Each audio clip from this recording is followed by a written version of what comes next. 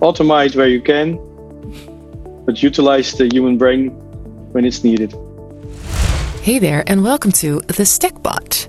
This is the podcast where we talk about all things related to observability, because that's what we do and that's what we're passionate about, but also what it's like to work in the ever-changing, dynamic tech industry. So if you are interested in that, you are definitely in the right place.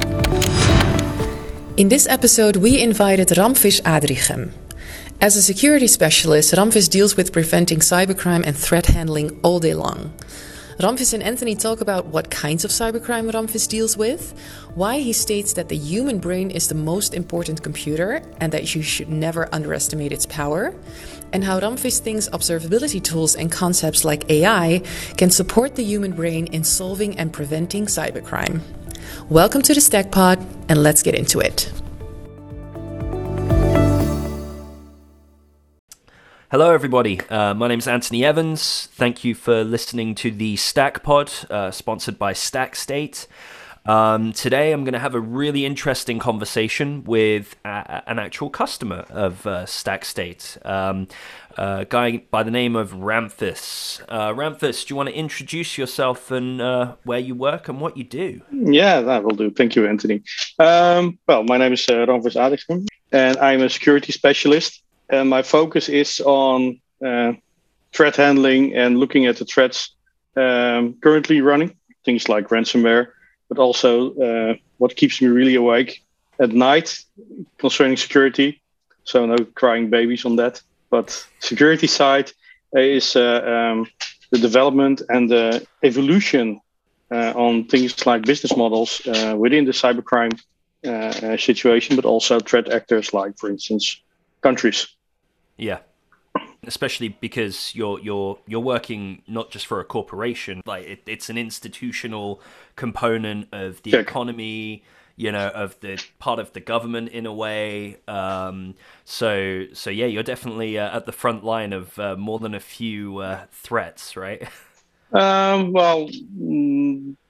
true, but the trick is that everyone nowadays is under threat, and because if you look from a cybercrime perspective, it's all about money, and if you have money, and criminals can find a way to easily penetrate your environment and steal information, then there's something to gain. From a threat actor perspective, it's more challenging because some countries are into espionage, other countries are on just stealing intellectual property or trying to undermine your government or your society. So that's more challenging and difficult. And certain governments are pretty interested in certain type of information. For instance, there is a government like Iran, which is really focused on, because of boycotts, on information from universities. So knowledge, especially knowledge. And that's that can be challenging, because how do you handle those types of threats? Yeah. I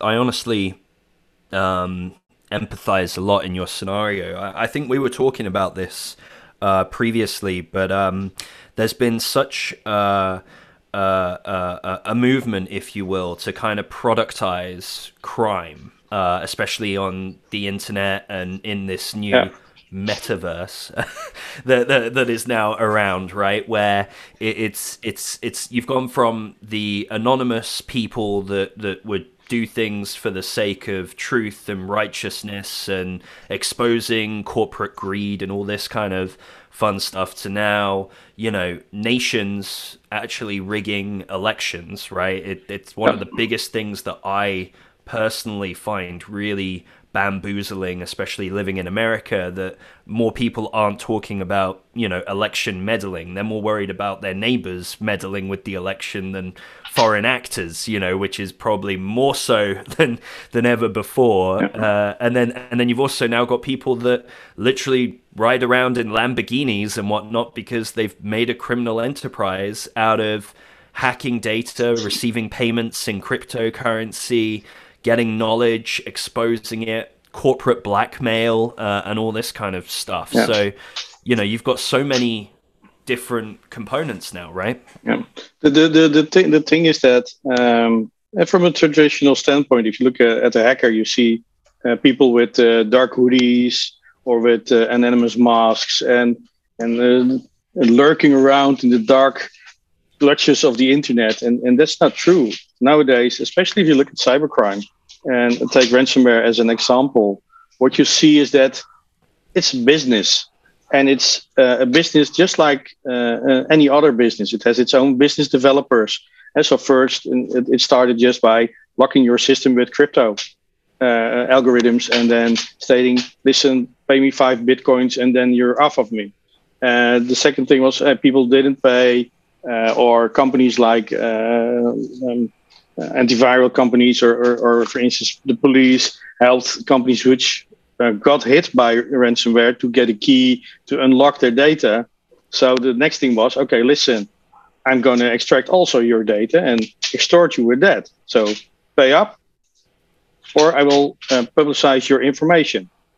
Okay, so then you get into the privacy problem. Think, for instance, your human resources environment got hit, and they got all your information from your employees, so social security numbers. Think of it. So that's identity fraud already. It could be an identity fraud problem. And the next thing was, okay, listen, you have paid up. Okay, nice, but I still have your data. And then that data becomes a commodity. And now it becomes tricky, because if it's a commodity for those hackers or those groups, what you see is that they're going to do the same thing as a regular business will do.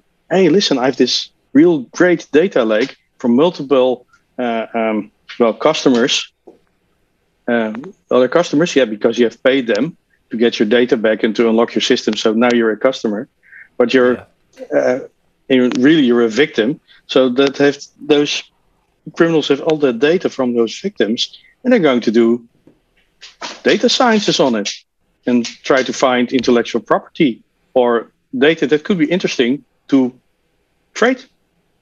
So they're not now going to sell off your data or data they have collected from multiple victims into data sets and put it on the market. Yeah, and that's also one of the reasons why it's becoming a business. The simple fact that it's so easy to gain CPU power, memory, internet access, bandwidth. It makes it easy, and it also creates new opportunities. And for instance, what you see is that a lot of those previous hackers are now providing services, in the sense that they're software as a service, or better known as crime as a service. You can just pay some bucks, $150, and you can do a denial of service. And I'm talking about a serious denial of service. So not what you was just stating to me, but putting down a bank. Yeah. And the business model is even scarier, because if you're going for those services, they state, listen, give us a percentage of your earnings. So they're not only facilitating you, but they're also making revenue out of that, because they're providing you the service. So there's that initial $150.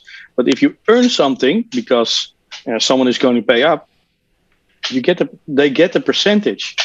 So about business development, there's some enterprise, some digital transformation. We're still talking about digital transformation. Those guys are doing it. We'll start our own little business. You heard it here first. But taking into account that traditional organizations which are doing the digital transformation can learn something about those, although it's criminal, but the way how they perceive those business models, because they're doing it. They're providing services and also get some earnings from that. And so see it almost as subscription-based things like Microsoft now is doing. If Microsoft does something that's pretty interesting for your earnings, or probably more that it's more beneficial for you to take into account that if they provide certain services in a dynamic way, they can share in the profit on that, but also your profits are gaining, and that's more flexible, dynamic enterprise computing. Hey, that could be interesting. Criminals are doing it now because they're smart. They don't have any drawbacks. They don't have to think about, I have personnel or my traditional business models or traditional sales. No, they're not hampered by that, so they can do that. And you see that they're successful with it, because if you look at the rate, for instance, ransomware, hey, poof, it just went up, and it's still going up, and it's going strong. And the sad thing is that you see now on YouTube those guys showing off their Lamborghinis and Ferraris and their big houses and mansions. Yeah. And now we're talking just by the security problems in just a simple thing like ransomware, because there are a lot more. Think about identity theft or spear phishing, CEO fraud. It's all there, and they're all now becoming business models, or are a long time being business models, but they're changing. For instance, from one example we had is that that's pretty stupid, but another government or someone imposing as another government tried to get into a previous account I had, and it was really legit. Everything was legit about it. We couldn't see, hey, this is a fraud. It was so good, even, I'm speaking the Dutch language, and it can be pretty tricky from a grammar point of view. And it was perfect. So someone paid someone speaking native Dutch to write down all those sentences with all the nuances and the inclines and all the specifics from a formal text. It was perfect, but it was a fraud. Yeah, I've noticed that more and more now. That actually, I got one yesterday where it was like Janine at pseudoemail.com something, and it's like, hey Anthony, I need you to run a favor for me. I'm like, but it looked like somebody was legitimately trying to get in contact with me. If it wasn't for the email address, where I was like, oh, that's funny, pseudo email, really? Just, I would have reacted to it, potentially, and just said, hey, either like, hey, sorry, I don't know who you are, but then they know who you are, like they know you're there, kind of thing, and you're a human, and that they can then get that information. But then I think about like people like my parents who don't, they have junk email filtering, but they are not technical people in any way, shape, or form. Yeah, and that also makes it tricky. For instance, previously you had the mail from a Nigerian prince, which has some hardship, but you can get. If you help him, you get him to get his millions. And nowadays, they're really professional, targeted. They have used LinkedIn to scout you, do some social engineering on you, and also see who your relations are. And sometimes they become friends with your relations, so that they get a reputation. A reputation is really the most important thing if you look at it from a digital universe, because reputation can get you anywhere. Social engineering works thanks to reputation, and because it creates trust, it builds trust, and the more reputation you get, the bigger your trust is. And that's the scary part, because although you're a tech guy and you can see things, you know a lot more than the general public. Reputation, you're also susceptible to reputation, because I'm a respectful guy. I have a good reputation. So probably you will trust me. And if I say something and I'm slowly moving if you say so, Ramfis. then you give me your piggy bank, and I can go to the Bahamas based on all the money in that piggy bank. No, but that's the tricky part of it. Yeah, it's human interaction. It doesn't have to do anything with computers or data. It's just using data, and which is publicly available, and making it usable for other means than it was intentionally purposed. And then we come directly into the state for why we are looking at stack state, because it seems quite a giant leap, but it isn't, because what you see is that we have all kinds of systems, security SIEMs, log systems, application monitoring, all kinds of stuff. And what you see in principle, it's all based on traditional enterprise computing, and it's now extending to the cloud and adopting cloud methods, but it's still in principle enterprise thinking. And slowly it's evolving into cloud. But what I get is also that past, that history, huge amounts of data. So that's actual data, but metadata on data. It's enormous. And what it also triggers is false positives. You get really a large amount of false positives. Even if you use AI, which will help you optimize patterns and do great searches, but it will still create a large amount of false positives. And now it comes into, okay, how to look at it. How can I handle all those large amounts of data? The term is data lakes, but it could be data oceans because it's so large. And what you see is that we are missing the interesting computer here. Take your ears, feel it, and within that piece between your ears, there's something great and marvelous, and that's our human computer, our brain. And our brain can do something that AI will not do. And that's see things that are not that obvious. And that computer of ours, the brain, is really sensitive to relations which could be visualized. So if I make a drawing, we can visualize stuff. And if you can do that, we can see, hey, that's odd. But should it be there? And that's one of the reasons why we will start looking at stack state. Because we need the power of visualization, but from a security perspective. And the thing about stack state is that, let's see it from a graph perspective, because we were looking at graphs, is that you need to also enrich data and make sure that the objects you're looking at are complete. So it's the network data, the application data, middleware data, relations with databases.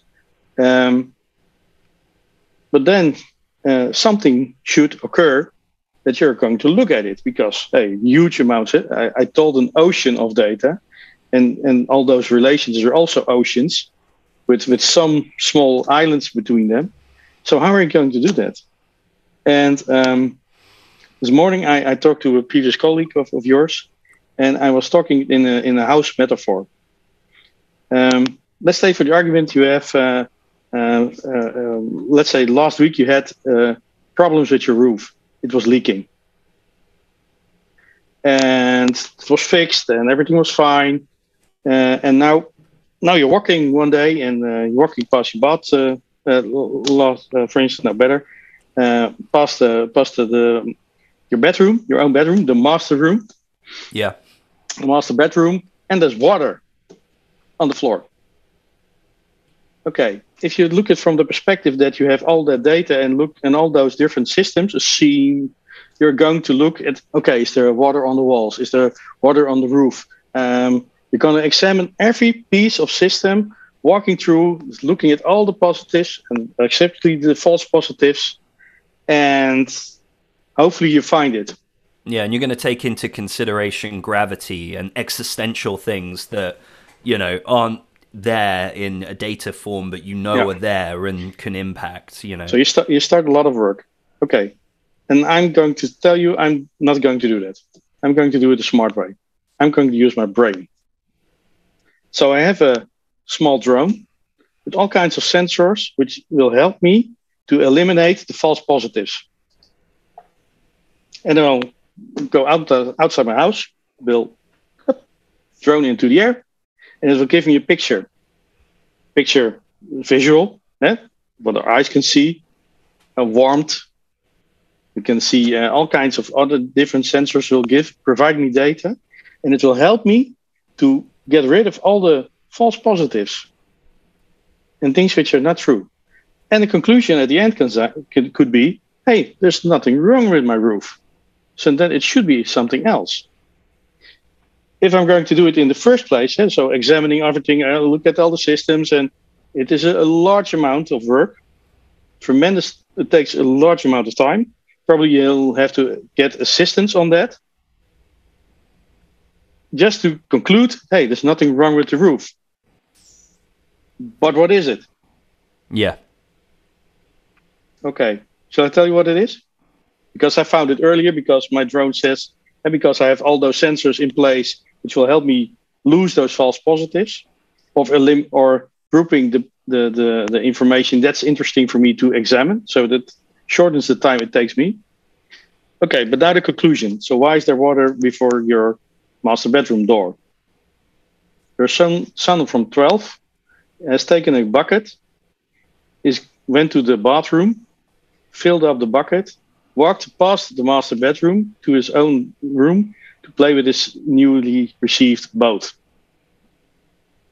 So now you're going to, Ramfis, you're going off the rails. Am I? Because that's a new pattern we never seen before. This is the first time. And this is also what you see with cybersecurity. It could be a completely new threat, which has never been seen before. So everything you learned in the previous, all the experiences will not help you identify that new threat because it's a completely new pattern.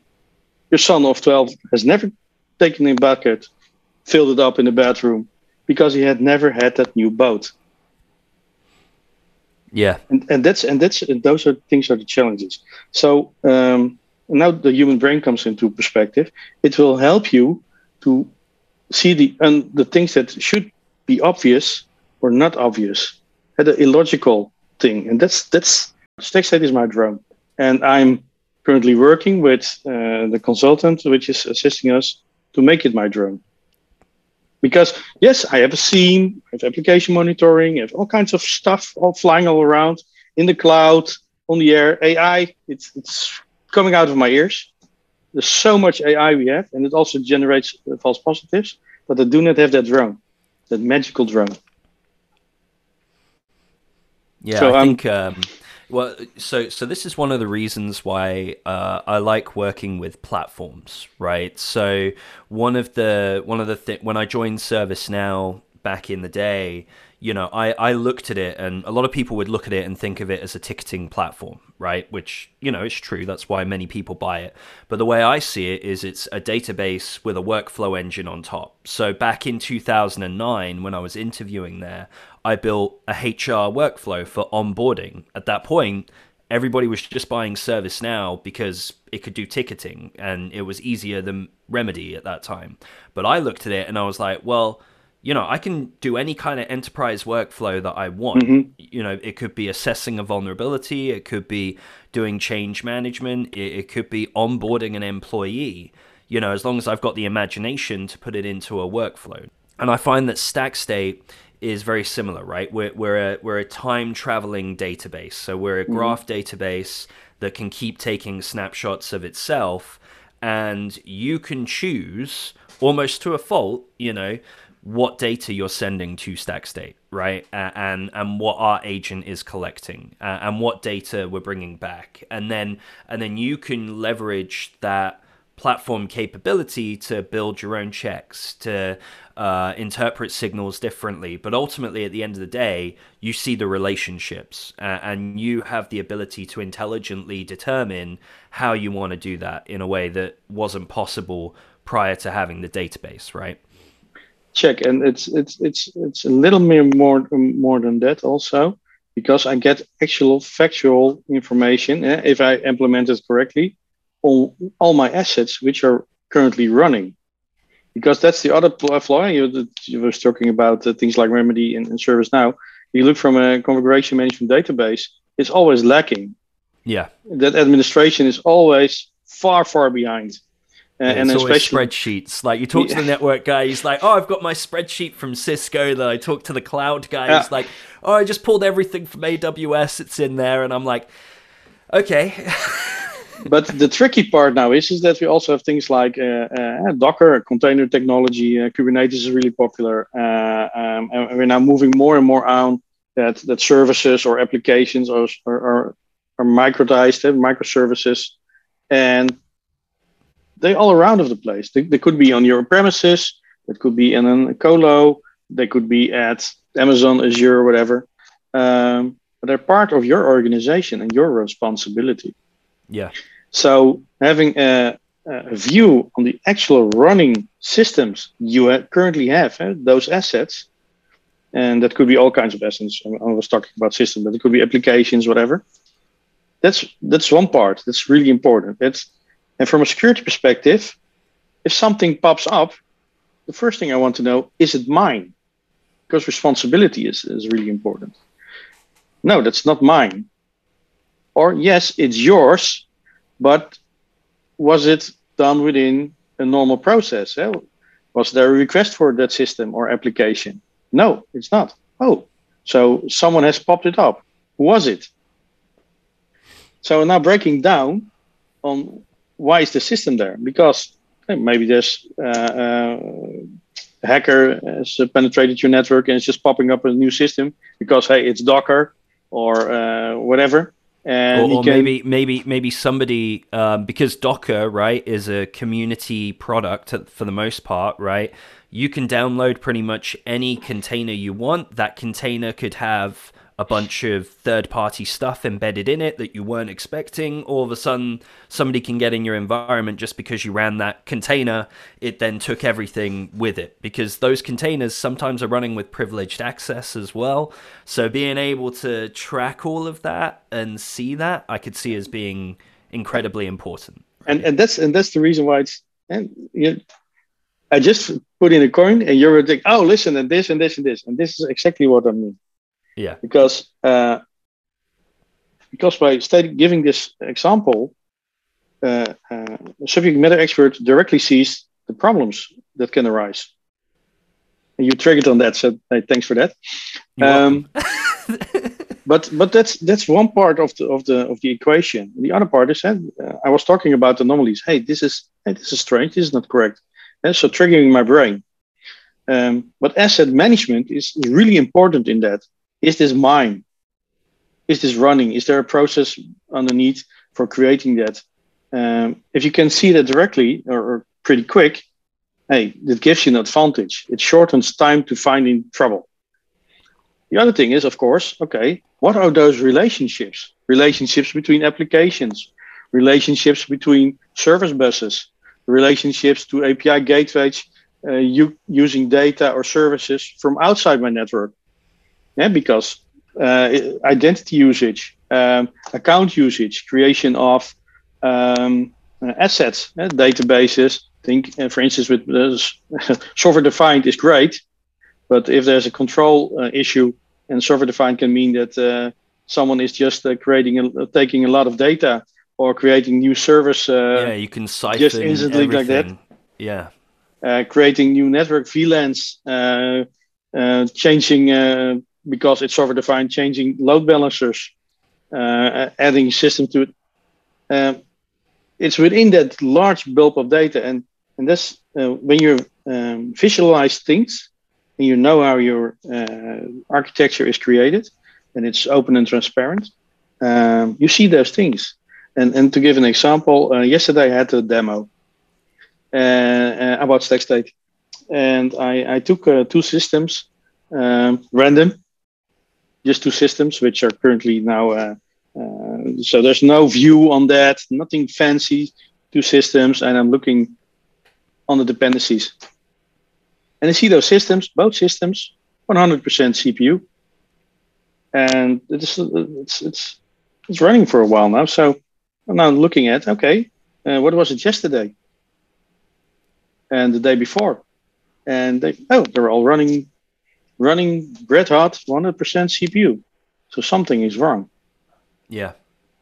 And those things AI can help you with, or whatever can help you with, but if you have experience or just, hey, something is wrong, what is it?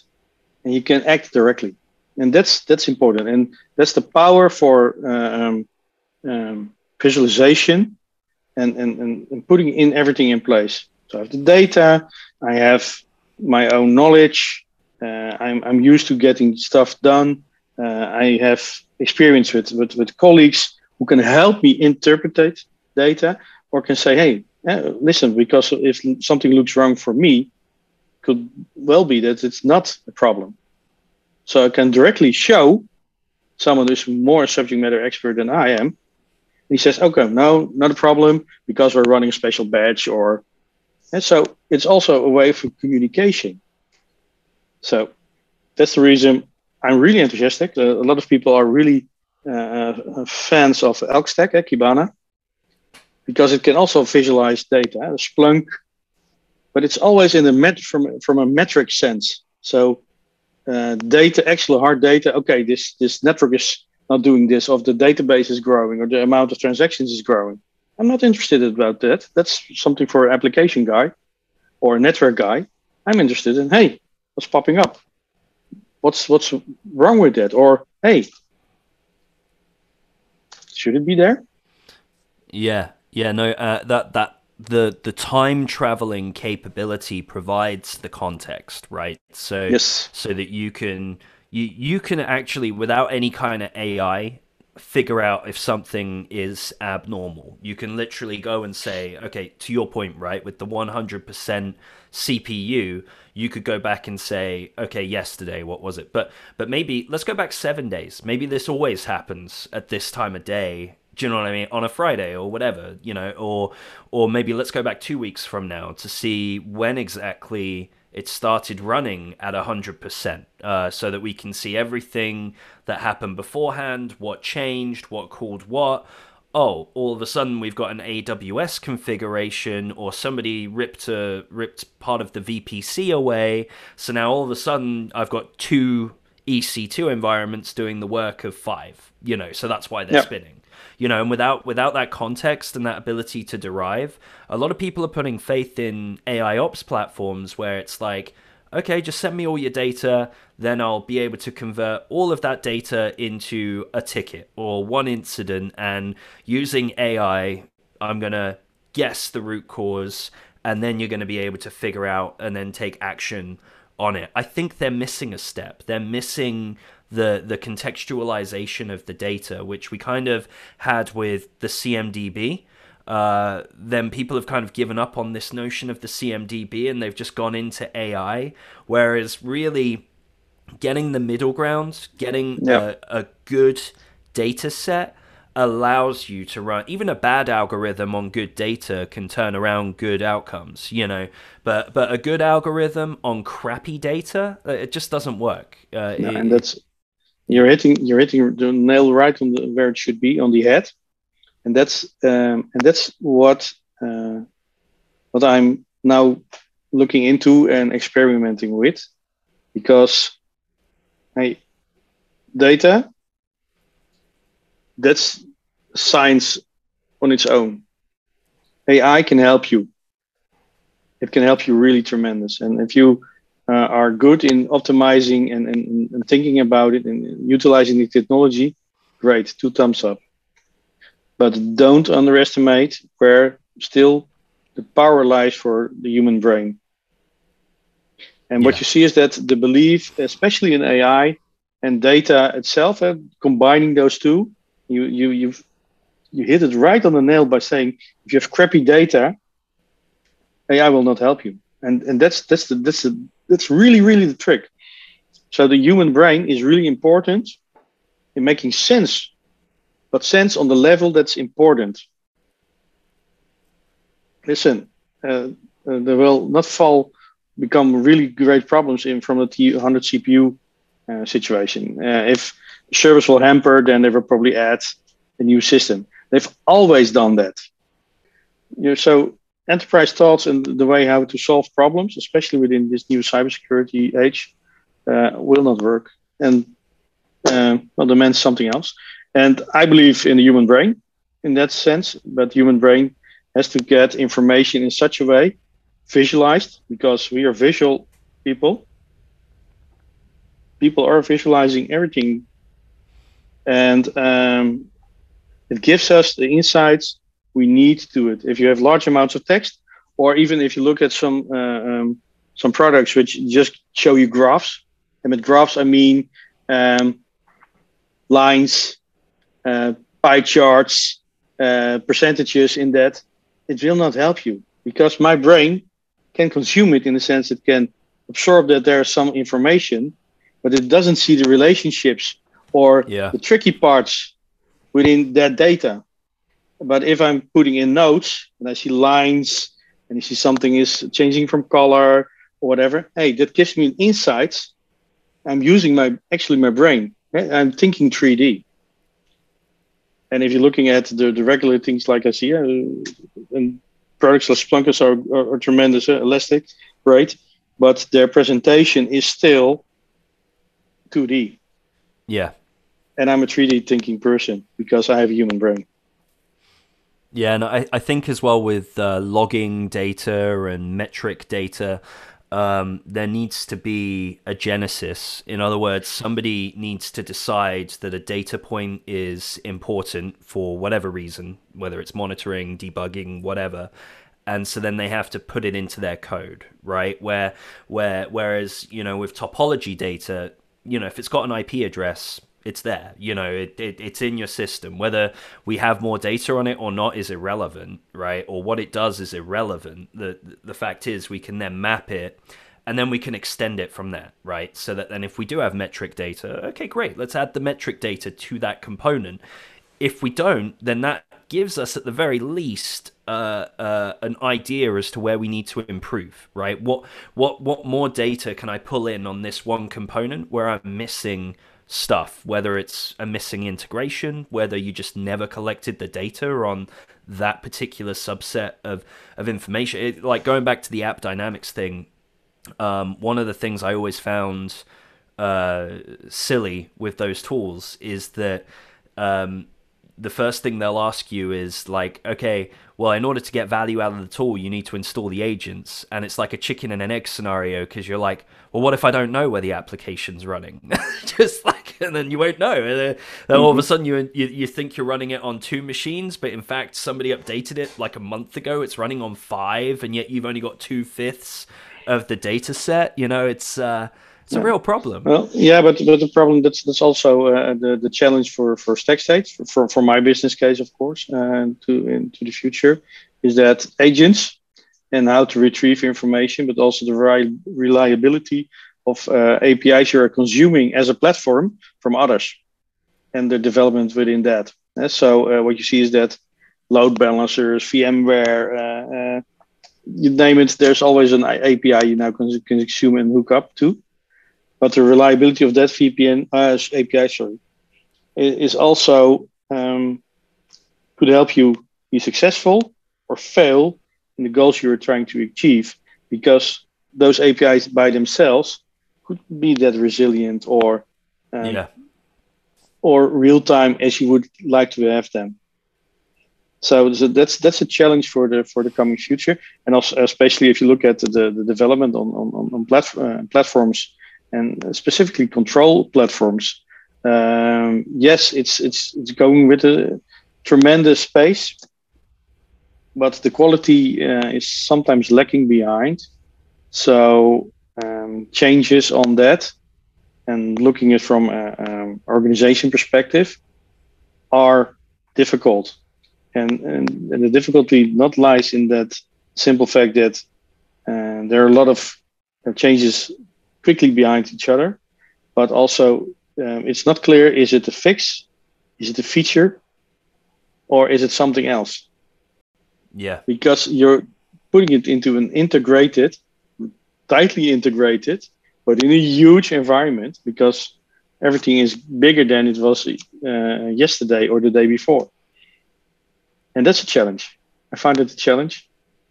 And I'm looking forward to also having you guys from Stack State, but to all our vendors and how they're going to perceive that and move along.